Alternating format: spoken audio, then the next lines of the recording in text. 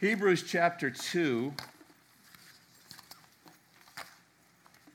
and we covered verses 1 through 4 last week. If you don't have a Bible, raise your hand. We can put one in your hand.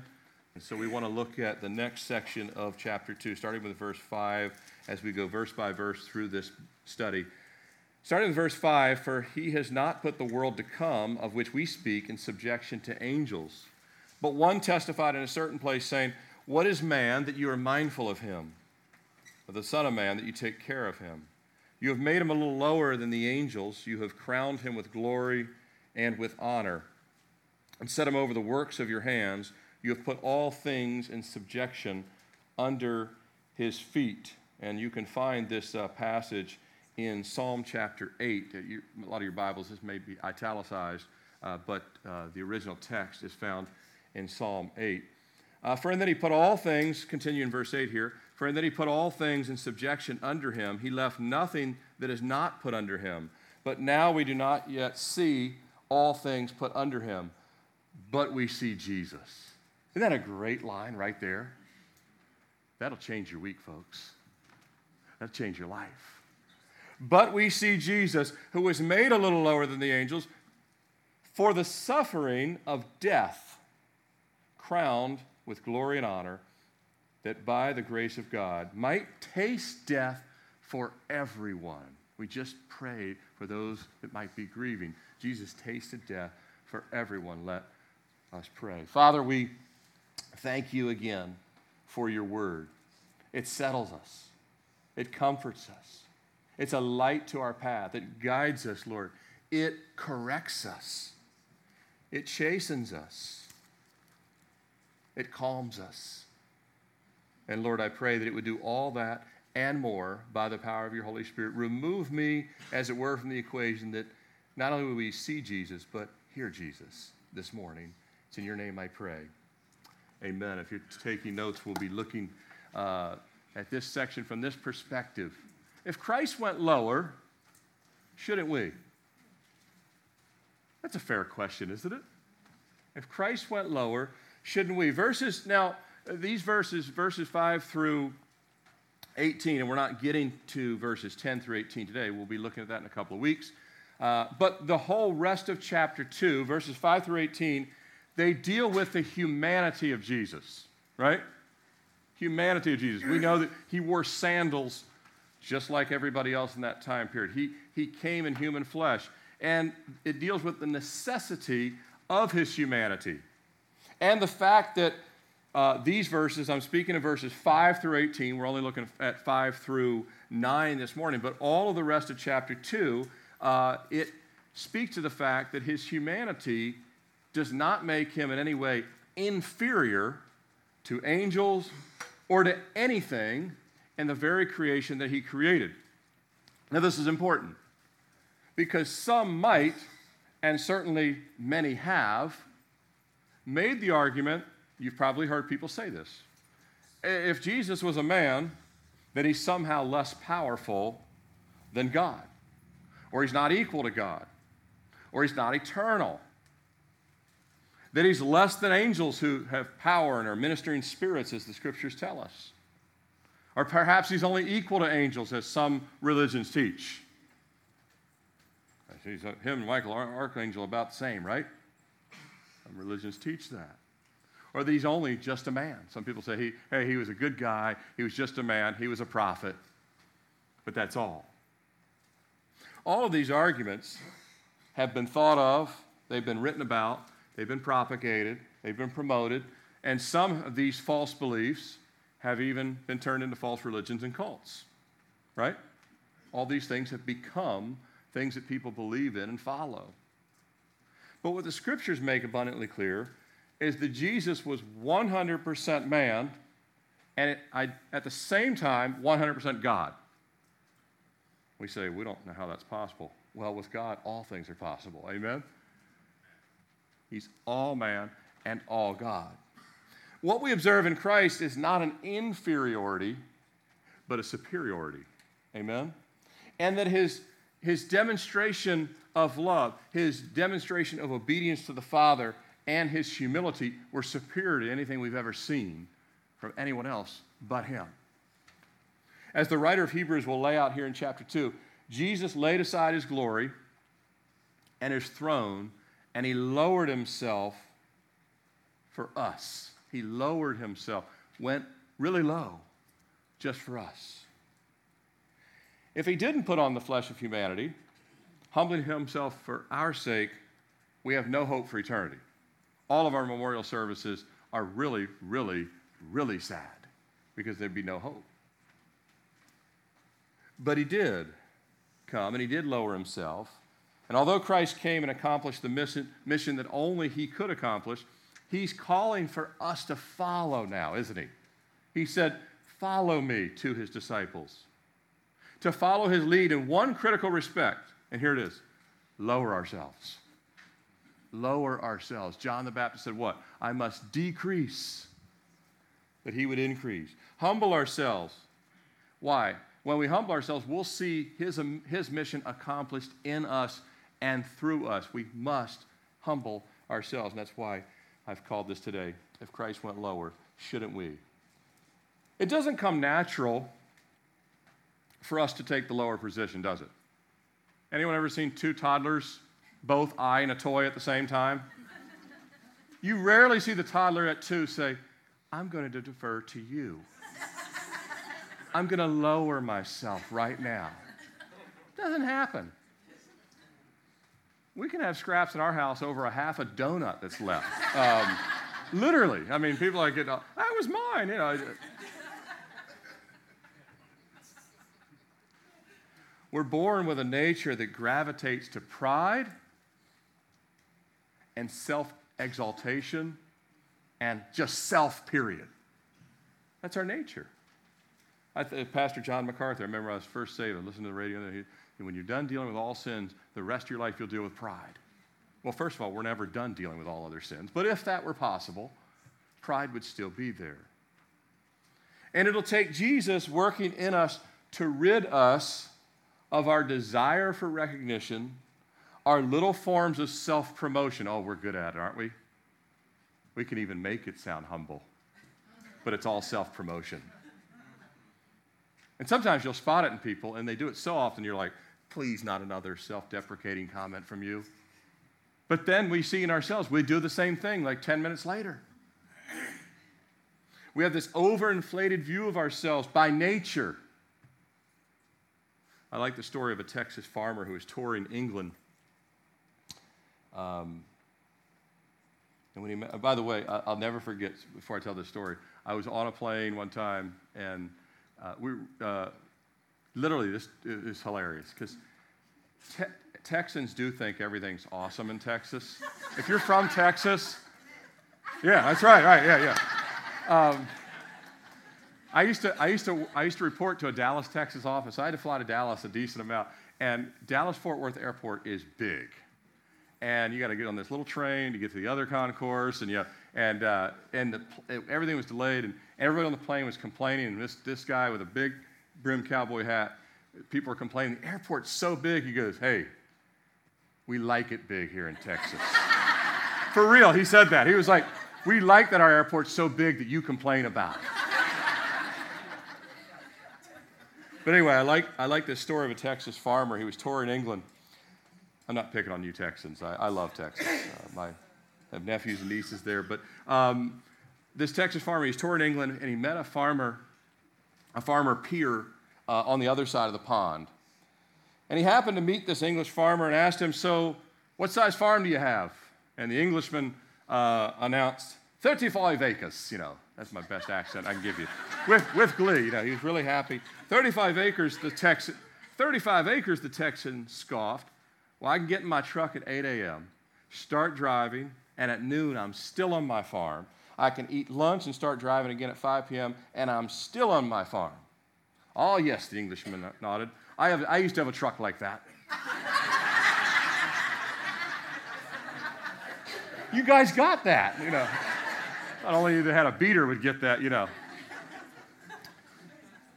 We don't need a British farmer to put us in our place. We need the Holy Spirit to put us in our place. And He will put us in our place for our good, for our growth, and that God's will would be done. And by the way, Don't you hate it when you walk away from a conversation thinking to yourself, why did I say that? Don't you hate when you do that? Don't you hate when you're like, why did I puff myself up just that little bit and only God knew? Don't you hate that? Why did I say that? Why did I feel the need? Doesn't God love me enough that I don't need to promote this little bit about me? That little slip, even making it spiritual. We're praying for them. In other words, and in other ways, I'm here, they're here. But the more we walk with Christ, the more we lift him up, the lower our profile will go. And that people will see, and it says in that verse, and they saw Jesus. Stop seeing the Texas farmer, stop seeing the British farmer, start seeing the risen Savior. Warren Wiersbe, speaking about Hudson Taylor, he said Hudson Taylor was scheduled to speak at a large Presbyterian church in Melbourne, Australia. And the moderator of the service introduced the missionary in eloquent, glowing terms. He told the large congregation that all that Taylor had accomplished in his mission work in China. And then he presented him as our illustrious guest. Hudson Taylor stood quietly for a moment, then he opened his message saying, "Dear friends, I am the little servant of an illustrious master." An illustrious master. That's who we serve. And if you're going to go in all for Christ, you're going to have to go lower. Did you know that? You're going to have to go lower. But we can, and we must, because Jesus has set the example of what he did, and we get to go lower by the work of grace. Grace helps us go lower. As I mentioned from the outset, the emphasis here is the necessity of Christ's humanity. We'll look at two things. We'll make it brief because we are going to also take the Lord's Supper in just a few minutes. But I want you just to see briefly these two things that are in these verses that are so important. These two things. First, our design and dilemma. And then we'll look at his descent and death. So the first one, our design and dilemma. It starts at the beginning. Go back to verse 5 when I say the beginning. It takes us back to the original intent of creation. That's why I'm speaking of our design. And with the Garden of Eden came a dilemma that Jesus was the only solution to. Look at verse 5. For he has not put the world to come of which we speak in subjection to angels. And he goes back. What is man that you're mindful of him? He says in the middle of verse 7, you've set him over the works of your hand. Now you'll notice that the him is lowercase. Did you notice that? The him is lowercase. That tells us it's speaking from the original intent. Remember, we've talked about this many times. Scripture has the principle of duality. It means multiple things at the exact same time, right? I give the simple illustration. I am simultaneously a father, a husband, a son, a pastor, and at times a moron. But anyway, those are all of those things simultaneously, right? Jesus is never anything but great, but the lowercase him is important because the original intent of that verse written in Psalms is that the psalmist is remembering that you made mankind like Adam and Eve and set them over creation. But it's also pointing to a capital H-I-M. Does that make sense? So Jesus is the fulfillment of what we failed at. So let's take a look at what this means. God designed man in his image, right? In his image, he created them, male and female, to rule over and have dominion over the world, which means to be stewards of his creation. If I said, hey, you need to kind of own this trust fund, take good care of it for the family, you're stewarding it. We were given stewardship over creation. Remember, he even allowed Adam, because Adam had an incredible intellect before sin. I mean, Adam's genius was so beyond us, he named all the species. Isn't that amazing? I was telling my wife, I said, I'm in the book of Leviticus in my personal study, and we think ancient people, I don't, but people at National Geographic Society think ancient people were like cavemen. Actually, they were probably much smarter than us. prior to the flood, the advancement would have been amazing. And that's why we see right out of the flood, things like the pyramids and mathematics and all this stuff, the intellect was strong. Matter of fact, when I read Leviticus, I need a whiteboard to follow all the stuff in Leviticus. I'm like, Moses comes down the mountain and says, all right, here's what we're going to do. There's this offering, there's this offering, there's this offering. They're going to follow these days. Like, mind blown. You're like, can I get a whiteboard? Can I get a slide? Can I look at this in sections? How do they even know? I think they were actually, sin over time has made us a little bit dumber, not smarter. But anyway, out of creation, everything was perfect. Man was given dominion over the earth. Then sin and the fall came. Then corruption and death came. And through Adam's sin, man forfeited the intended role of managing over creation. It was forfeited. Now, all of a sudden, creation, instead of managing it, creation could kill you. Does that make sense? A viper, which was before you had domain over, now you step on one in a rice field in India and you could die. Make sense? Now creation of which you had dominion now can kill you. Water, fire, wild beast, cell mutations, which would actually come because of sin. Interestingly, even after, though, the fall, animals still have a natural fear of humans. The reason they just bite when you step on them is actually fear. And in most cases, they will actually, even if they're way bigger and more ferocious, they'll actually move away from humans, in most cases. Now, if you're a runner and you run into a bear and you slam into one, then it's all bets are off, right? But the rest of nature, think about it, oceans, mountains, lightning, gravity, they have no fear of man, do they? Lightning bolts aren't afraid of people. Ocean tsunamis aren't afraid of people. But wild animals naturally are. And so we see a little bit of the original intent is still there, but a lot of it has eroded or rusted away, if you will. And these are, by the way, none of these things have power over angels, do they? Angels can shut the mouth of lions. Daniel in the lion's den. Angel comes in, all of you quiet. So angels still have that dominion over, in a sense of power, and they move about unharmed. Angels can fly right through a lightning bolt, doesn't bother them at all. Tsunami couldn't hurt an angel. All those things, those elements can only kill us. So now, we are now subject to sin from the time we're born, and we're also slowly, and sometimes rapidly, moving towards the death of our bodies from the very time we're born. Every time you're born, there's a dash already there, right? To the end date. And all this started because God says, originally, I have this mission for you, and then with sin, we blew the mission, and then now all of a sudden, we're tainted goods. None of us can complete the job. And actually, the job we were given is now over us, in a sense. Like I said, some of that original commission is still found when animals are afraid of us, and we still are able to tame everything, and we can come up with ingenuities of how we could catch a big whale, right? Whales don't come up with things, how can we catch humans, right? They never think of that, do they? They never put a campaign together. How can we save aborted babies? But we come up with things because we have the intellect. So some of the original image of God should be proof that God created us. Instead, people look at it the reverse, say, well, if God was really real, then we wouldn't have all this stuff. No, read Genesis, and you'll know why we have all this stuff, right? God tells us why all of this now exists. But it wasn't our original design to die. Did you know that? We were created for eternity. Verses 6 through 9 make this clear that God says, my original intent is you'd have nature under you.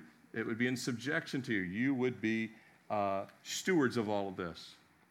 Now notice that it's all going to return. Look back at verse 5. This is kind of a great thing. For he has not put the world to come, of which we speak, in subjection to angels. Do you know God is going to reverse the curse? Someday, the lion will again lay with the lamb. And you'll be able to tell a lion, go sit down in the corner. And it will. Try that now, and you're not heavily armed. Not a good idea. But it's going to happen again. Verse 5, it tells us that someday God's going to put it all back to the original intent. But for that to happen, because of sin and because man had given up his relationship, given up his responsibility and dominion over the earth, there had to be someone to come to redeem what was lost in the relationship with God that Adam and Eve had at the beginning, and the responsibility that he had given them that they had thrown out the window, so to speak. And we would have done the same. Don't kind of look at them and say, well, I can't believe they did that to all of us. We would have done the same. And who God had to send had to be perfect, had to be a substitute of perfection for our imperfection. He had to be a man like us. Now we say, why? Because God said that's how it had to be. Had to be a man like us. He had to be lower than angels, had to lower himself under the angels' power, because the angels that were in heaven had not fallen to sin, so they still remain quite powerful. But he had to even go lower than the angels and come down and be just like a man, and yet sinless and selfless, and Jesus was both. And only Jesus, the Son of God, could come and fulfill this need. In Hebrews 4:15, it tells us, but he was at all points tempted, as are we, yet without sin. Jesus would come. Every temptation you've ever been tempted by, Jesus had him come his way. By the way, being tempted is not a sin. Falling to temptation is a sin. Jesus went in the wilderness for 40 days. Satan did everything, threw everything at him, couldn't get him to sin. Without sin. Nobody from Adam forward would work. None of us could fulfill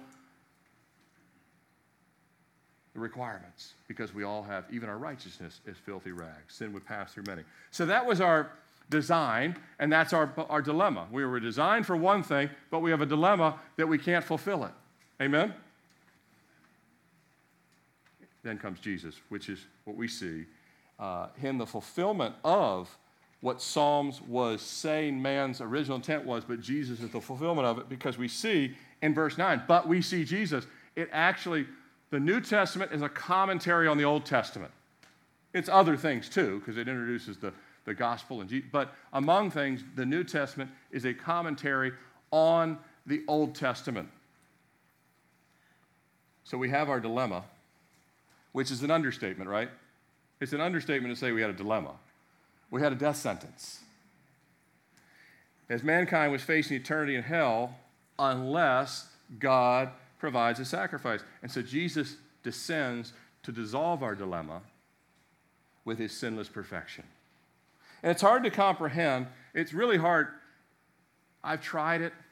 For years I've tried to, I cannot get it. Can't get my arms around it. I'm sure you can't either. It's hard to comprehend just how low Jesus had to stoop to take on human flesh. I mean, when you see a NASA or a National Geographic documentary on the size of the universe, and you see that Jesus can hold all that in the palm of his hand, and you say he came to be like us, it's really mind-blowing that our sun is so tiny in the sphere of other suns, and the earth can fit 1,000,000 times into the sun, and all of this Jesus can hold, and yet he came as a baby. What's more helpless than that? That's why they're so easily killed in our country. They're helpless, which is tragic. Keep praying for that. But it's hard to comprehend just how low he stooped. He endured a lot well before the cross to fulfill his mission from the Father. The Pharisees badgered him constantly. Imagine you had someone constantly trying to show you how bad you were doing your job at work. And if you had total power like Jesus, if I'd have been Jesus, he showed so much patience. If I'd have been Jesus, I'd have turned a Pharisee into a grape and had a donkey just step on it. You know, and say, all right, who's next? That's what, that's what I would have done. I don't know why a grape, but it's easy to stomp on a grape. And, he moved animals around in the other parts of Scripture, but that's what I would have done. But he had so much patience with them, day after day. Jesus didn't just go lower in his disposition, though, to be eye to eye with humans, but he laid aside his royal position to what society would consider was a lower man. Not just a man, but a lower class man. We classify people in the world.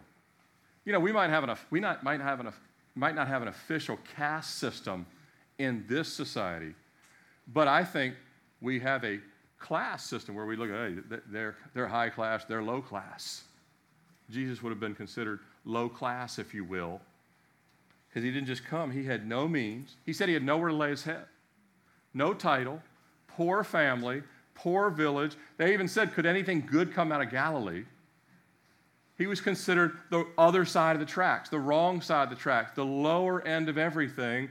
He did all that, and yet people would say, truly, this is the Son of God. Isn't that amazing? The lowest he could go, and yet people could see.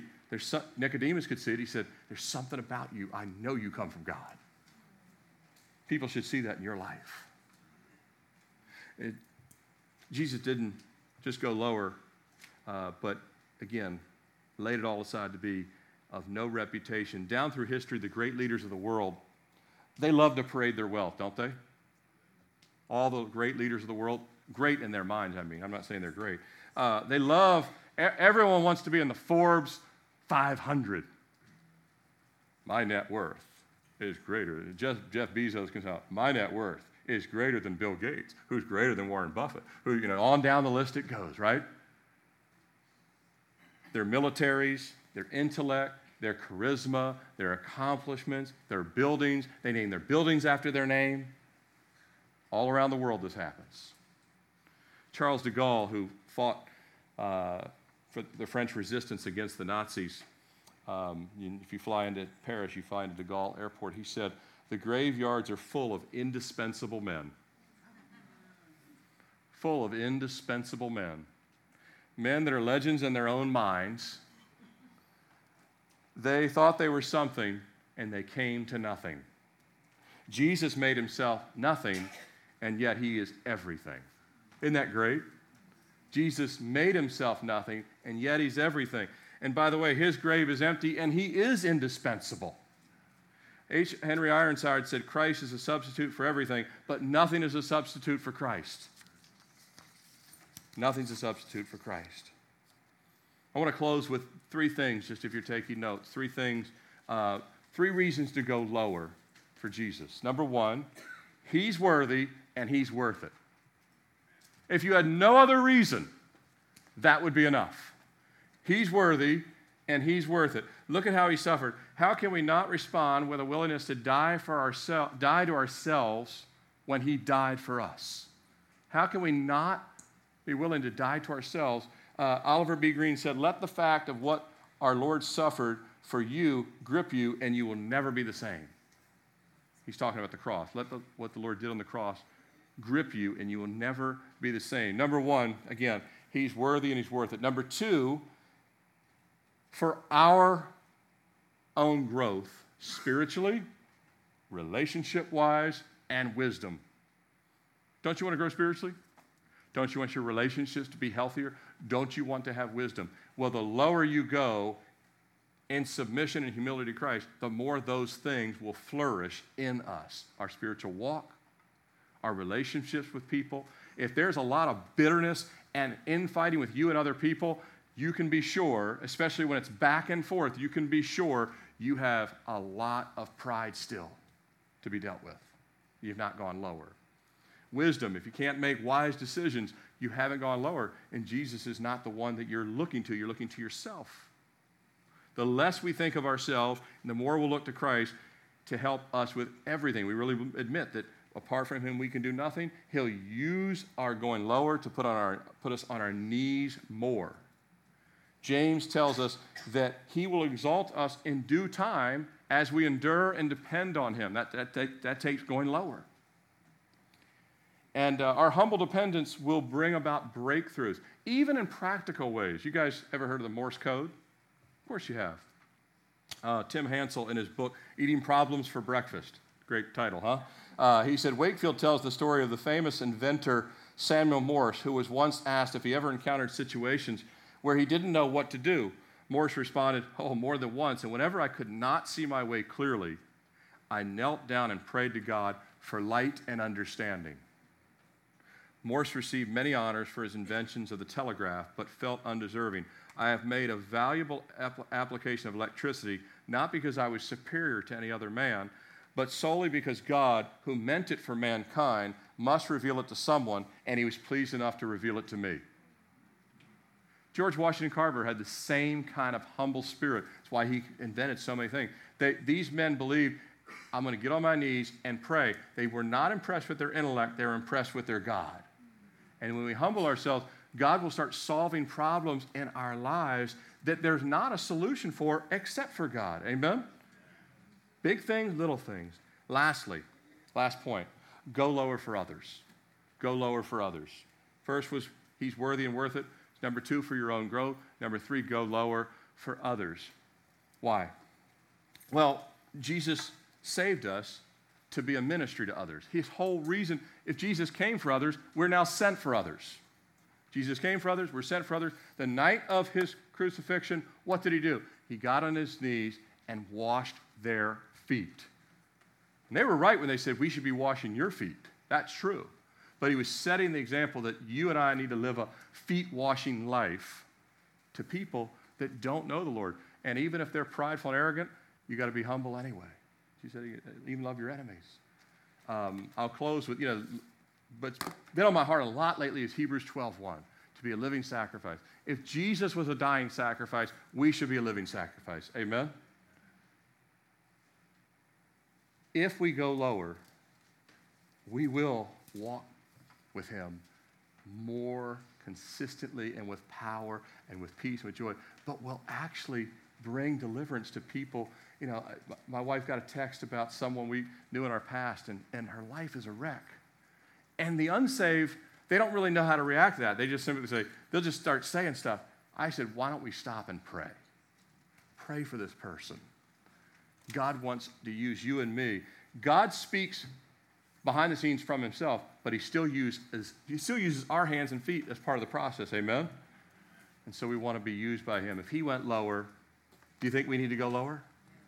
That's emphatic yes. Amen? Let's close in prayer. Father, we thank you for the model of your Son, the love of your Son, the humility of your Son. We're so naturally filled with pride and resistance and our self-love and our self-worth. And Jesus, you were selfless. And we want to be selfless. We want to be living sacrifices because you modeled the way with your life and your sacrifice of your death on the cross. And Lord, forgive us for our pride. Forgive us for just posturing ourselves or looking down at others or whatever it may be. Lord, you know. We ask that you would cleanse and forgive us. And even as we enter in this time of communion, Lord, that you would just refresh our walk. Forgive us of our sins and trespasses.